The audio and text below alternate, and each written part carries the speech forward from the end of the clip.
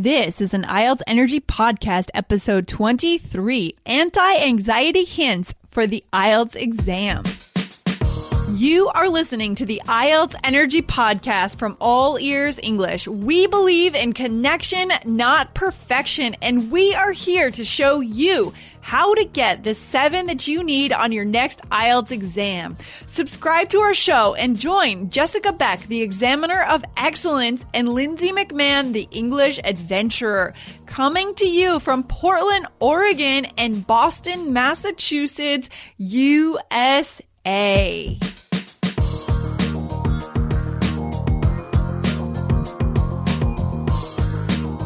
Are you anxious, nervous, and scared for the IELTS exam, especially the speaking section? Well, today we're going to show you how to not let your anxiety take over and how to get the 7 you need despite feeling nervous.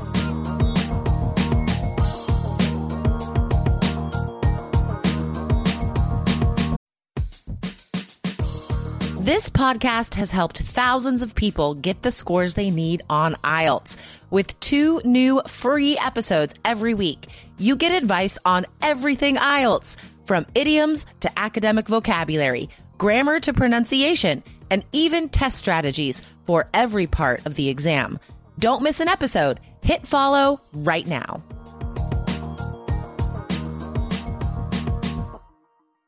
Jessica, how are you doing today? Lindsay, fantastic. We have a really interesting episode today to talk about, I think. I know, I'm feeling nervous to talk about this episode today because we're talking about anxiety. Oh, Lindsay, it's okay. Everything will be fine. Do you think our listeners know the phrase "go to your happy place"?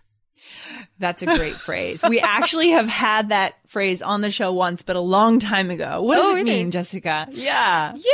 Well, I saw it in a, Adam Sandler movie. Do you remember which movie that was? Do you know what I'm talking about? No, but he's a great actor. I can imagine. Happy Gilmore. That's what it was.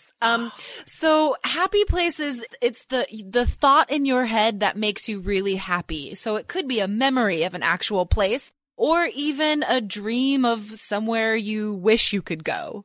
Oh, nice. Your happy place. I like that. So I can see where this is going because our listeners here are getting ready for the IELTS. And one of the biggest things that you guys have asked us about is how to deal with anxiety, fear, nerves, right? When you're in the test and it all feels so intense. Oh my gosh. And I can completely understand. I think we've all had those experiences that even if it's not a test, maybe it's an interview or some sort of meeting or, a blind date. I don't know, but you're so nervous, and you're so nervous that you can't even enjoy the experience or can't even do your best at the experience because your nerves are getting in the way.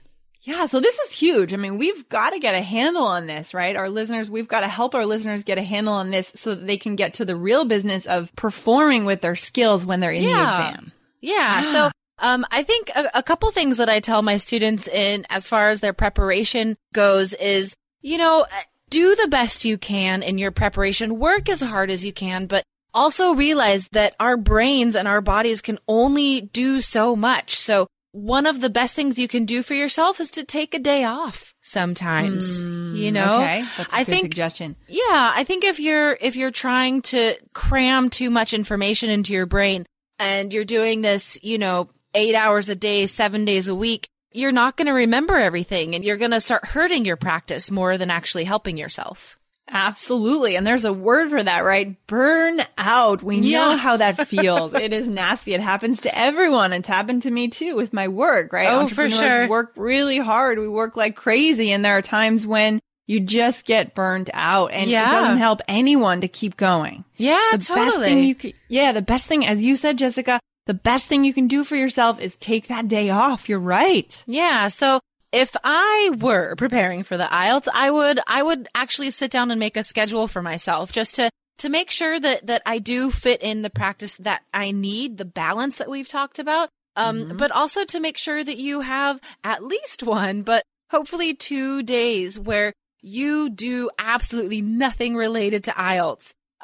Maybe even nothing in English for those 2 days. You have to let your brain process the information that you've already put in, and you need to take a rest, you know? I like that. I like that. I have a question for you. Yes. Okay. So we know that anxiety is an issue for everyone on this test. And we also know that like planning in advance can also help to reduce anxiety. But how much time is a good idea to give yourself to actually prepare for the test to reduce anxiety? Like, is 30 days enough, or does it just really depend on where you are in terms of your level and the score you want to get? Yeah, it completely depends on your level and what score you're shooting for. I don't remember the exact number, but I think it was either on the Cambridge website or the IDP website talking about IELTS preparation and saying how the number of hours you need in order to jump a band level.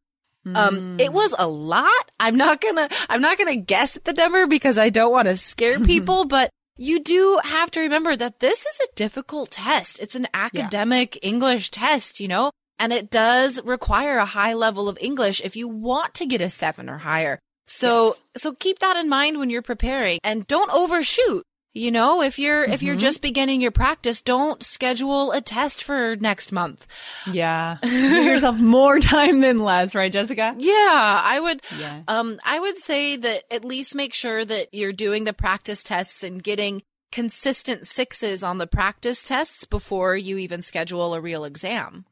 Okay. So a big part of reducing anxiety comes down to doing that, to making a schedule and being logical, being realistic with what you can expect from yourself, right? Yeah. Be honest with yourself. If you're just starting to practice IELTS and you don't get the score you want on the practice test, you know, don't get frustrated. Just keep going. Absolutely. I like that. So, okay. So this is great. So make a schedule and give yourself at least 1 to 2 days where you're not doing anything IELTS related, right? That's the first suggestion? Yeah. Yeah.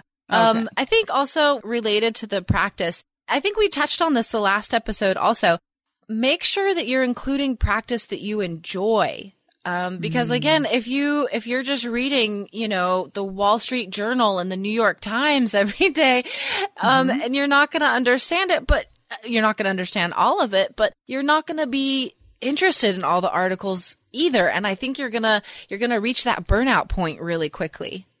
Right. And, you know, having interesting material does make a difference in terms of how well you do. You know, if you've been enjoying your practice and looking at it as more of an exploration and an interesting endeavor, then you're going to go into the test with a positive association with the test, right? Yeah, I think a good idea is to also step back and look at the big picture of things. You know, this practice that you're doing for the IELTS test is not just to get a specific score on the IELTS test. You want to learn English. You want to be good at speaking and communicating in English. So if you remember that as the bigger goal, I think that would take some of the pressure off also. That's really important, Jessica. I'm glad you continue to say that. We have to keep this in context. We have to remember why we're here, why we're even talking about this exam, and what the end goal is. Your goal in life is not to pass the test. Your goal in life is to, whatever your professional goal is, right? To reach a certain level as a doctor or as an engineer or whatever it is that you want to do in your life. And I think keeping that goal in your head also motivates you as well, right? If you have like a bigger goal besides just this number 7 in your head or whatever band score you need. If you keep yourself motivated by reminding yourself of why you're doing this. Yeah. Hey guys, this is your year to get a 7 on the IELTS exam. And the only way to get a 7 is to be prepared. And the only way to be prepared is to know what the examiner wants, especially on the speaking section. And we've put together a cheat sheet for you to find out exactly what the examiner wants on the speaking section of the IELTS. You can get it instantly for free. Go to allearsenglish.com/evaluation and download your cheat sheet now for free. See you there.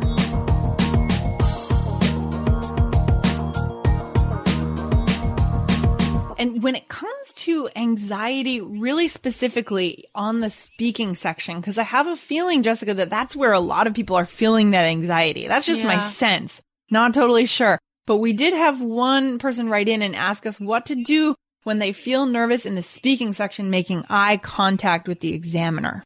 Sure, yeah. Well, firstly, the examiner is not there to be mean to you or to give you a bad grade. The examiner wants you to do well. You know, the examiner has specific questions that she or he is going to ask you, and they're not all super difficult questions. So I think the thing to remember here is that you should know what the examiner wants going in. And that's something that's on the cheat sheet that we're offering. Exactly. Yeah. So if you know what the examiner wants, that'll make you more ready and help you feel more confident. But also, sorry.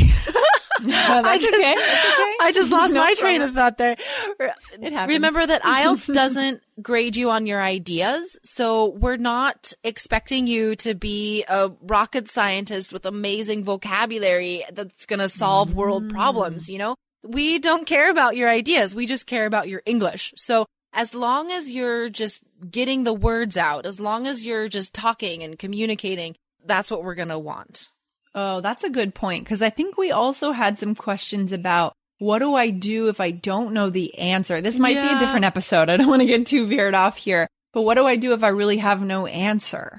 We're going to talk about that in a little more detail in another episode. But rest assured, it is not the end of the world either. There's we'll do some examples later, but you can totally lie. You can just make stuff up. Like I said, IELTS does not care about your ideas. We just care about your ability to speak English. So just relax. And you know what? If you don't look the examiner in the eye, that's okay too. If you're more comfortable looking off into the corner, if your English is going to be better, if you're staring at your shoes, then go ahead and do that. You know, if you're going to lose track of what you're saying and forget all of your English as soon as you look the examiner in the eye, well, don't do that then. Right, exactly. And that's okay because, you know, examiners, they know that, you know, we're all coming from different cultures too, right? So eye contact, for us from the US could feel totally natural and we want to do that. But from other cultures around the world, it's totally strange, right? For sure. Yeah. So we know that the examiners know that. So that's okay, as Jessica just said, to maybe stare at your shoes or look slightly beyond the person. It's more about your words. It really is however you feel comfortable, you know?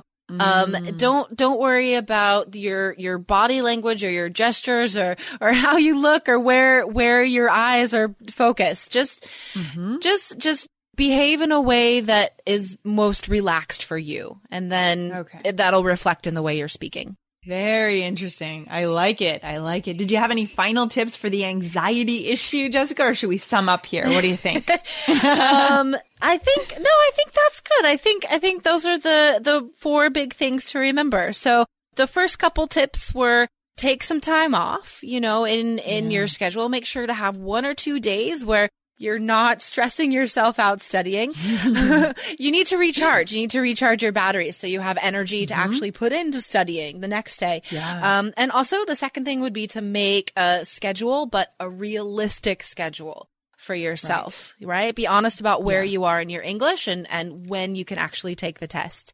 And then the third thing was to make sure to enjoy your practice. Watch some movies things that are interesting. Yeah. I like that. I think one of the biggest jumps I made in my Spanish practice was when I fell in love with a specific comedy movie, and it was a lot of slapstick. I think it was called Airhead or Airbag. I can't remember, but I watched that movie like 1,000 times, and I learned so much Spanish from it. So if you find something you like, just especially with movies, you can watch them over and over again. I like that idea. I like that. Yeah, you can learn a lot that way, I think.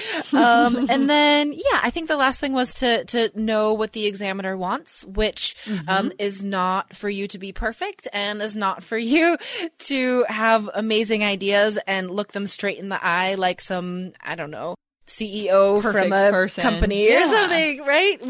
Examiners know that you're a student and examiners know that you're nervous. So if you're a little slouchy and looking at your shoes, you're not going to lose any points. So don't worry about that. Absolutely. I like this. So we just want to acknowledge for our listeners that fear exists, anxiety exists. You're going to have it no matter what. We all have it. And especially during tests. But if you follow these 4 awesome tips from Jessica today, you'll be well on your way to kind of reducing that anxiety, at least a little bit. So you can start to take the skills that you've built in preparation and put them into the exam and get the score you need. Yeah, I think as long as you keep in mind that you've done your best in your preparation and you've worked hard and you're going to do the best that you can do. And that's all that you can expect from yourself. There you go. I like it. Let's end on that note. That's perfect. Thank you, Jessica. My pleasure, Lindsay. Enjoy the rest of your day. You too. Take care. Bye. Thanks so much for listening to the IELTS Energy Podcast from All Ears English.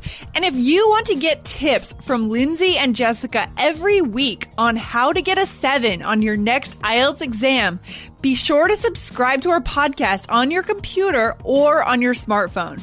Thanks again and see you soon.